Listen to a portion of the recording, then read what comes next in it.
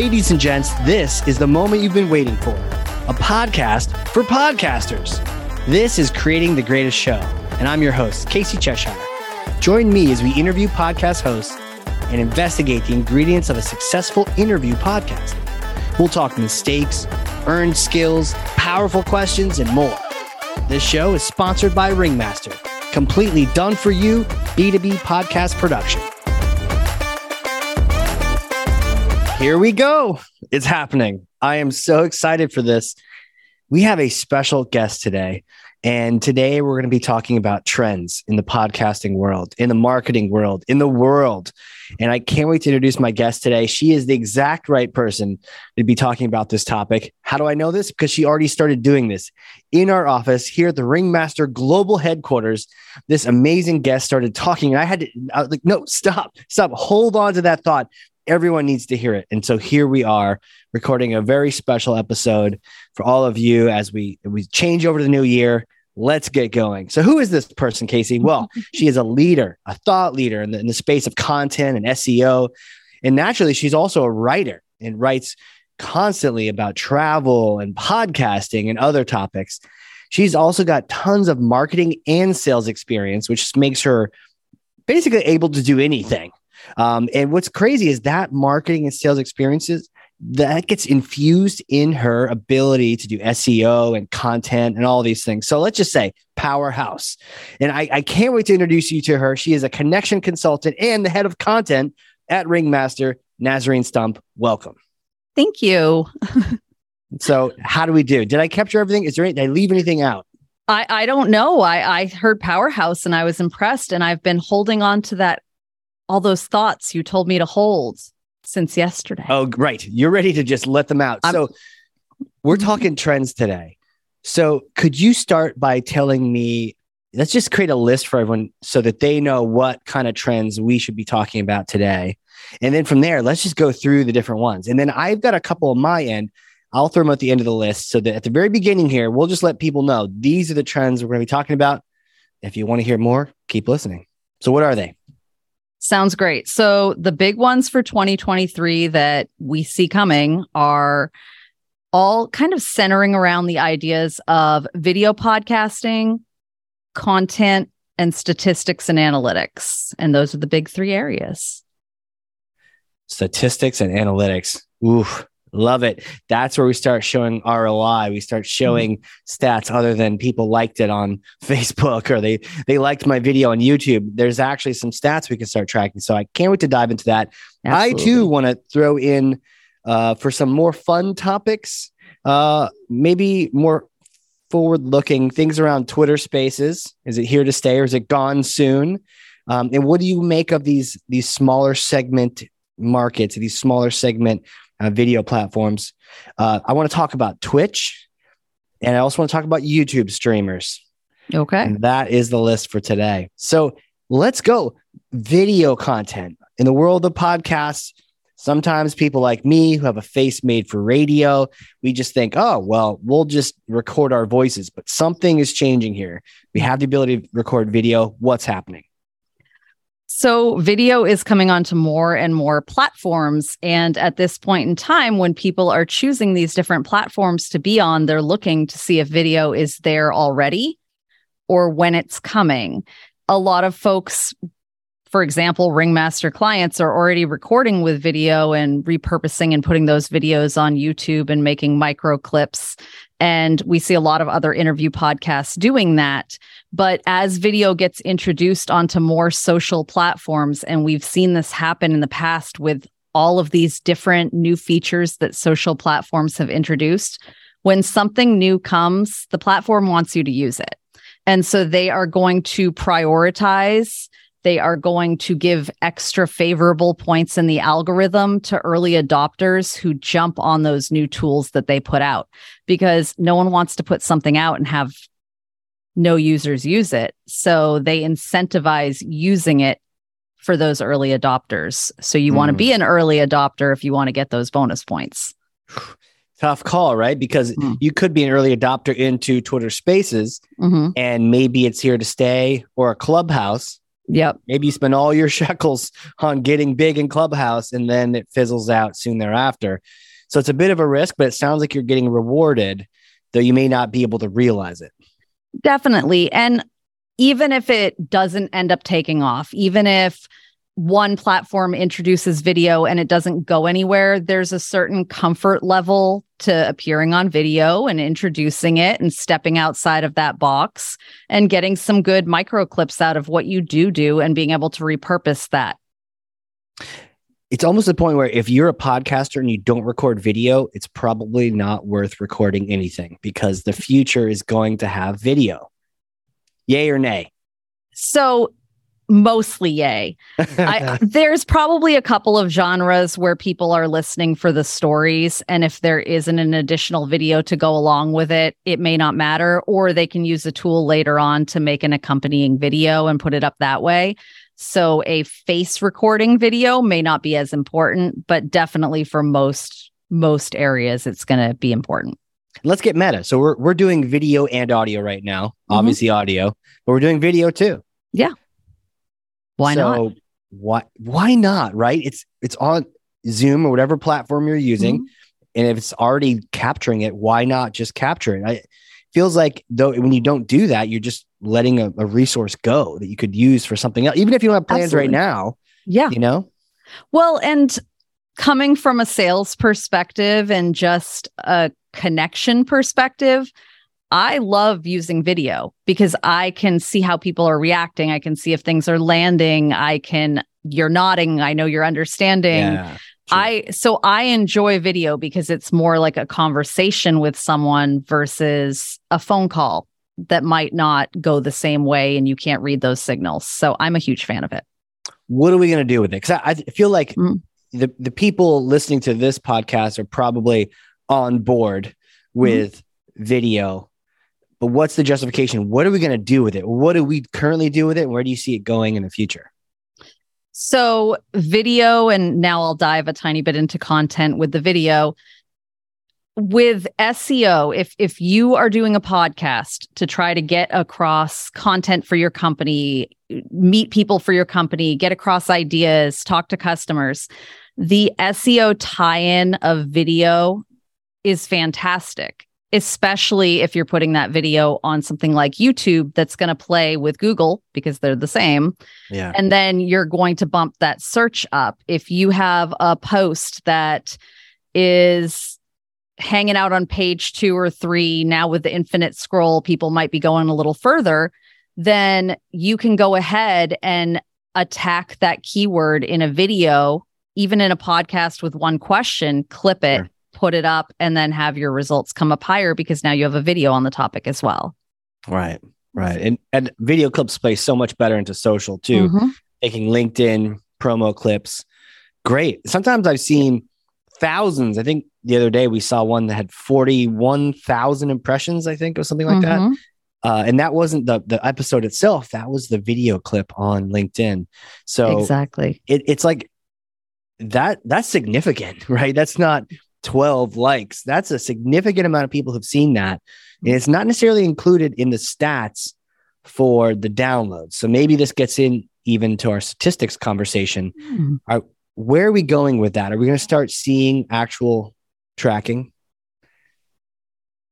With video in the long run, I should hope so. With the micro clips and things that go on social, it's going to be dependent on however it's tracked through the platforms. It's not necessarily going to tie back into the podcast itself, but it's meeting users where they are. You have a lot of users who may be glancing at their phones while they're at work, or they're sitting in a busy area and they don't want to put headphones in.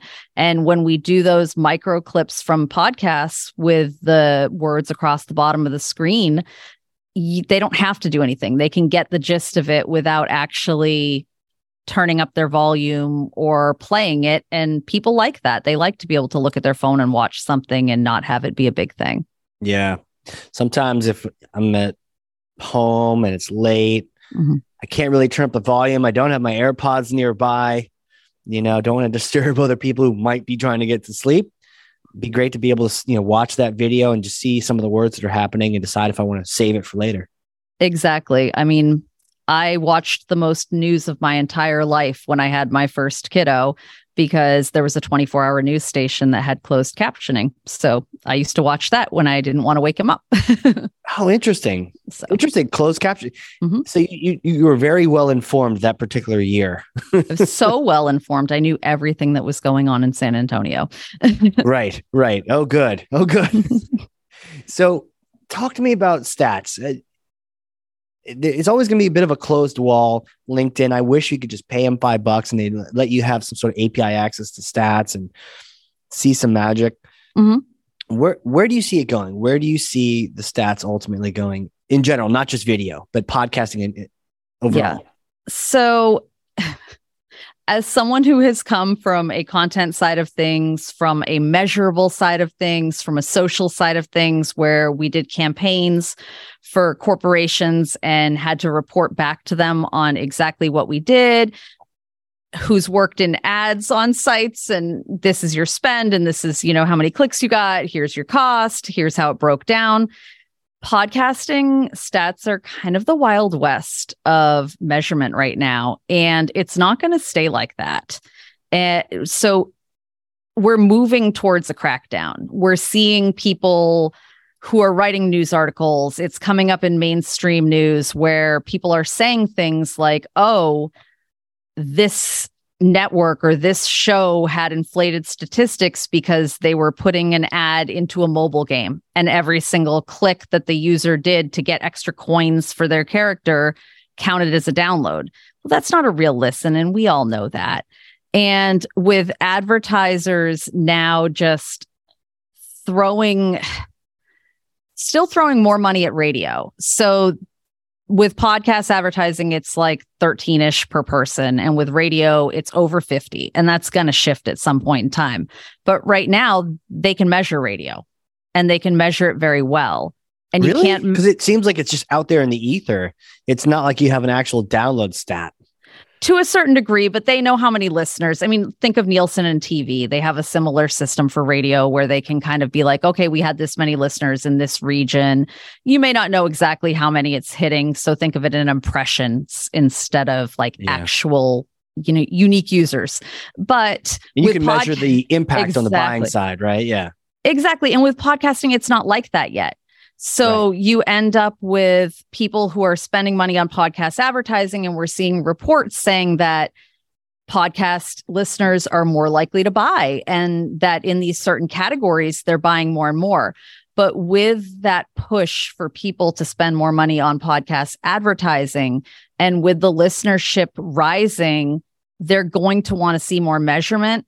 And there is going to be a movement. So Google Podcasts, they're putting up more pages. We know that analytics for Google are rolling over. They're sunsetting the old ones. They've changed scroll. They've changed how near me search features work. When you search some things now, podcasts pop up, just like YouTube used to pop up on the first page. And as that becomes more standardized, I feel like they're going to lead the way in instituting some kind of measurement. It is just wild to me that there isn't a standardized way to give information, and you have to rely on each user to give their own. There's a lot of things I got from that. One is I should probably advertise on some apps for this podcast. Before it goes away, right? Right. Before someone figures out the loophole. I think it's 12 seconds. You got to get someone to listen to that ad. Ooh, that's a long time. But they want the coins for their character. They want the coins. That's true. Maybe the upgrade for their avatar. Maybe they'll finally get legs. So it's interesting. I think I can also see the stats improving, because where the stats go, the money and the sponsorship goes. So the better statistics we have, the better tracking of all the impressions, not just the downloads, all the impressions, how long they're listening, were they listening to particular parts of the podcast? When we start getting that, I think that's where you're able to justify more and more on the sponsorship side. Joe Rogan kind of sponsorships are like the simple, lots of downloads, don't really care too much if people are listening the whole way through or not. but that's just, it's so many millions that it's like, okay, here's some millions and it's notoriety. But for all the micro, the niches, the perfectly targeted podcasts, it'd be great to have more stats so you can show that maybe you own like a sub segment, like a micro segment. Exactly. And right now the numbers are so, they can be read in different ways. And it brings me back to like a content influencer where they're going to report to a client that they're working with and they're going to say, oh, well, we took your money you gave us and we ran this campaign and, oh, we got this many impressions overall. And it's a giant number. Well, it's a giant number because they added up how many it could potentially reach every single time. So they've twisted the statistics to report what looks good. Is it potential? Yes. But we're in that space where, because there's no standardized measure but IAB is starting to do more specialized reporting, but because there's no standardized measure, people can say things like, if you look at the top networks for podcasts and the ones, they have these astronomical numbers of downloads and you're like, wow, that's a network. Look at how many downloads they have. But then you look, that network has 68 shows. When you break that down per show, it's not that many. It's a normal podcast, but because they have so many under one umbrella, they're reporting the entire network's numbers and making it look like a powerhouse. But we have no breakdown of how many listeners are under each show umbrella. So in theory, they could just add 12 more shows every time they needed more and hope one of them hit. I don't know what to think about that. I mean, I guess it's kind of half of it's brilliant and half of it is it's challenging, right? But you get one show that really nails it, and now you could almost claim that all the other ones are nailing it too as a part of this network. Exactly. And from an advertiser's standpoint, that's a little bit of a nightmare, right? You want to spend money, you want to show how it was spent. Well, what if you spend money on the network and they put you on the show that doesn't get anything?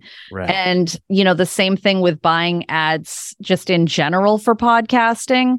There's all these reports that kind of show that those ads get results, that podcast audiences are buying audiences and they're willing to purchase things. But the cost and the financial stuff sunk into it is high, and to the point where, another random statistics prediction for 2023, it's going to get to the point where when advertisers look at the budget that they're putting into podcast advertising, they may just end up sponsoring an entire show instead. Tell me about that. Well, I was talking to one of my friends who works in advertising, and I was discussing with him the cost of, producing a show and how much does it cost to have a show in production. And when I said that to him, he said, wow, I got turned down when I tried to buy advertising on, I think it was iHeart Media or on a podcast. And he said they wanted this much and it was astronomical. I could buy an entire podcast for that. So there's this space for these sponsored podcasts where an up and coming podcaster could work with a sponsor. P.S. We do this at Ringmaster. If you need this, we can vet and find you the right person to be on your sponsored podcast and be the creator on it. And they could go ahead and just skin an entire podcast with their brand, and it's sponsored by them. It reaches an audience that they like, maybe Pampers sponsors a podcast and they have two moms talking about the newborn days. And they've paid for the podcast. They get advertising on every single one. The moms get an outlet for their thoughts and it connects to something else they're doing. They're content creators. And the whole thing kind of becomes symbiotic, and they cut out that middleman of doing advertising and not knowing what they're getting, at least until the statistics catch up. Yeah, I've wondered about networks that, I love to see networks grow in this next year. I don't know if it's going to be 23 or if it's 24, 25, but the idea of the network effect, I'm seeing HubSpot has a network.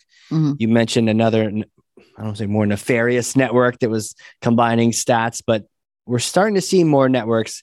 Still, where do you see those going? Are we going to see the age of the podcast network this year, or is that a little bit out?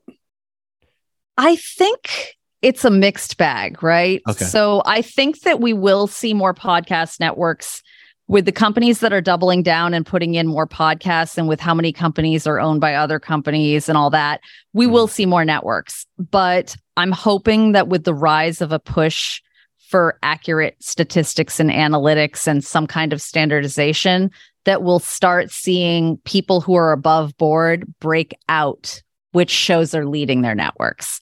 So we have this many downloads. Here are our top 3 shows and their download numbers. They're not going to spell out how much every single one gets, but if they're upfront and you can see that 75% of their downloads come from their top 3 shows, that's different than thinking that they all have a certain number across the board. And honestly, it allows them to charge more for those shows, so they should be doing that. Right. Huh. Yeah, there is something to that. I wonder about how tightly combined they should be. Can you have a network of shows that are just all across the board? I mean, I guess you could have anything you want, but I'm thinking about the more generic network. Maybe it's based on an overall, brand or conglomerate versus a tightly focused, like a B2B marketing podcast network or something where it's very tightly targeted. So from a content SEO perspective, yeah. I like to see things that have to do with each other. So that would make more sense to me. And also with things coming like Apple Podcasts, we saw that they were adding I'm not going to come up with the right word, the title tags or the things that were tracking what the topical items were in each podcast. With things like that being added behind the scenes, I think that staying topical and staying on a certain area will help your podcast not only perform, but then also combine with your content, which a lot of people are doing now, and have them partner up and kind of push things to the top. If you've got 28 shows and they're completely different and the only thing in common is the same person is writing the check for all of them, that's not as relevant. And how do you pick a category for that? How do you categorize that network? How do you say what you specialize in? How do you really niche down and get advertisers to pay for the special group of people that they're going to reach through you? Yeah. Interesting. Networks, something to keep our eyes on. Talk to me about Twitter Spaces. Yay or nay? Is it going to die soon? Is it on its way out? This might be a short one, this segment, but no, Twitter Spaces, Twitter, so much of my early content creator social media was in Twitter. We did Twitter parties and companies were thrilled to reach people in a 1-hour tight window where everyone was tweeting about what the topic was. People showed up. They were excited. They wanted to win prizes. I have entire groups of friends now where those friendships and those people came together on Twitter. They knew each other from, I met people at conferences that I had only ever interacted with during Twitter parties. And I think that Twitter Spaces has that potential. And if it doesn't go away, it could be a great spot to get into. It's same thing, emerging, new, not being used as much. It's easier to kind of grow and find your people there, especially if you're a solo podcaster looking to go down one topic and really create a community. I think that you can do that there. Now, will it stay? Will it not stay? Will it come back? We don't really know. There's so much influx with Twitter right now, even to the point where their engineers were responsible for tons and tons of codes and different things that were used across websites over time. And it's still up in the air on how everything will play out. Yeah. It's interesting. Clubhouse still around, but not the thing anymore. And if this is the first time someone listening to this is hearing about Clubhouse, well, we might have saved you some time. You might have saved yourself some time and effort, because it was this thing that came and went, which is basically now Twitter Spaces. And I think the thing with Twitter Spaces, like any other these things, it's a little bit easier because it's already associated with the platform you already have. You don't need to get a new app. So it's very easy to get to. I think it's just I don't know, maybe it's like a nice to have. I don't see myself using that or Clubhouse in the future. Yeah, Clubhouse was a big thing for a little bit. I remember when everyone was just clamoring to get that invitation. It was invite only, right? It exactly. Was, you had to have the invitation. And if you didn't have the invitation, you couldn't get in. And people were in there having these talks. And it was billed as being almost like a Snapchat for professionals, where you could go in and connect with these people and chat and have like a Zoom meeting that wasn't really a corporate Zoom meeting. But I mean, we've seen so many things kind of float through and go up and down and up and down. Do you remember Twitter when Twitter did Vine? Oh, did they do Vine? They did. So it was written into a ton of different contracts for different conferences and things that we were doing special events and campaigns at to have a certain number of Vines. And sometimes when Vine was big, then the viewership was fantastic. And again, because it was an incentivized item, it was something that they were promoting. It was something that they wanted people to use, and it was incentivized. So your Vines showed up more than the tweets you were sending from the same event. Really? Okay. So. Yeah. Not sure on that one. I don't think I'm betting the farm on it. I think having Clubhouse come and go.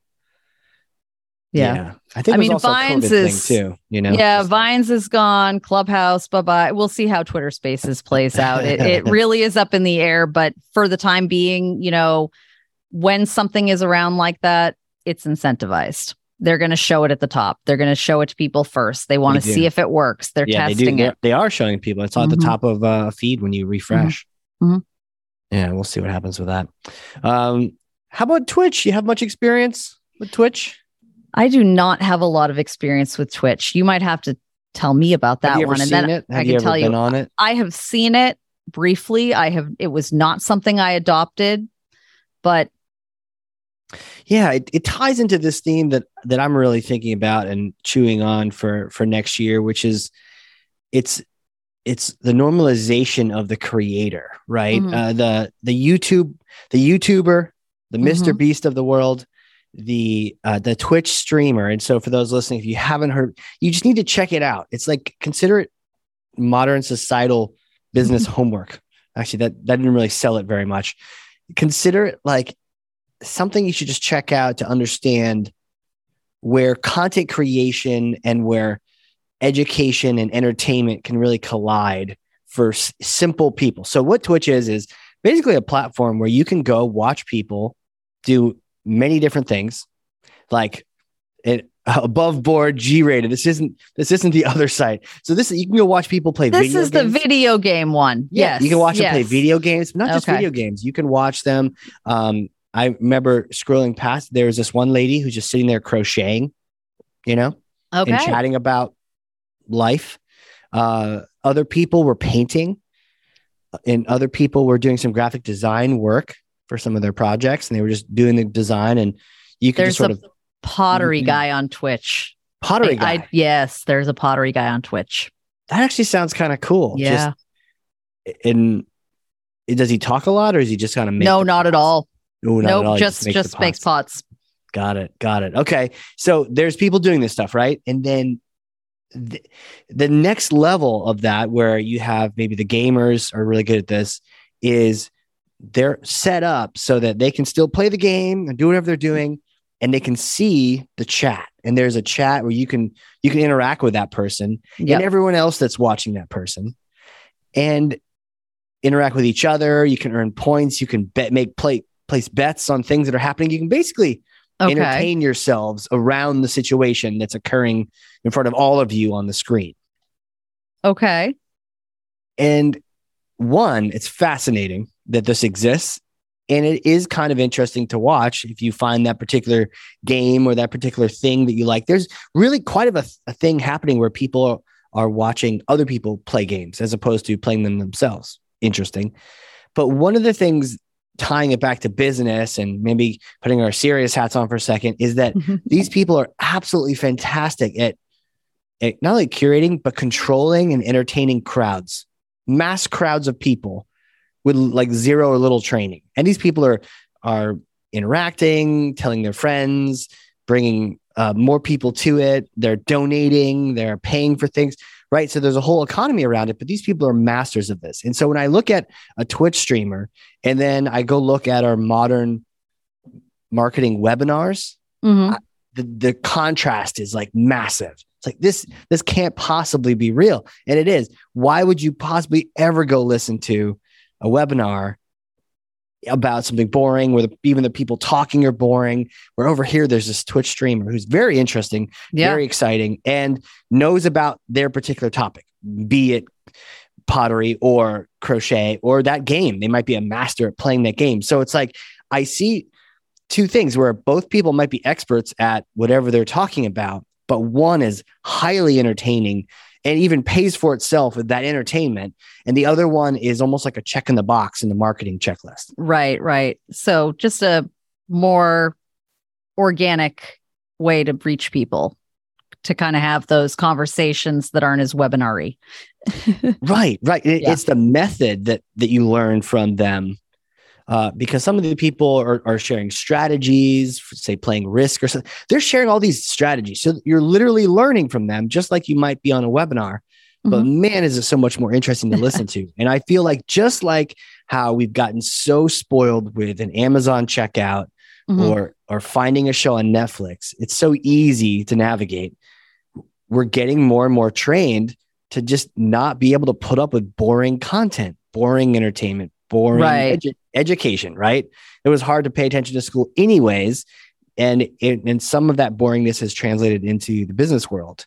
I've sat on webinars where we were all just sort of wondering, like, what are we doing here? And this is so boring. And the person was reading off from a script too. It was terrible. That's why those buzzword bingo cards were invented, to make it more interesting. Is that where you drop a word into the... That's where you send out the scorecard ahead of time, the little bingo card, and then you listen on the webinar. It was a sales thing. Every time they said, listeners. Oh yes, every time they said things like leaky bucket or strategy, exactly, strategic direction. Q4, year end. There were all these words that we used to put on the bingo card and quietly, bingo, I won. Right. But no, I mean, so Twitch gives you this really authentic way to connect with people, and it'd be interesting to see where that goes in 2023. I can't make like a high level prediction there because I don't have quite enough experience with it, but ultimately they're a subsidiary of Amazon. So how does Amazon take that and roll that in differently? Will they end up, what everyone's adding e-commerce and things like that? Will they push more e-commerce options towards Twitch and let these people organically sell? Because the other area that we're seeing this huge rise in that kind of gets into that influencer space that you were talking about, where they're influencers in their own right, is this UGC content and user-generated content, and where there are entire agencies being formed around this now, where people can submit videos of them with everyday products. Cool. And companies can buy these user videos and use them as ads because they've seen what happened on TikTok when someone shared a Dyson vacuum that glows the floor green, which I bought for myself because how cool. Yeah. But, people were using it and everyone's like, oh, the link's in my link tree, the link's in my bio. And they were selling stuff, and now the companies want to get in on that. They were happy to have the sales that the person was referring, and now they want to be able to push those sales and own the revenue themselves. Hell yeah.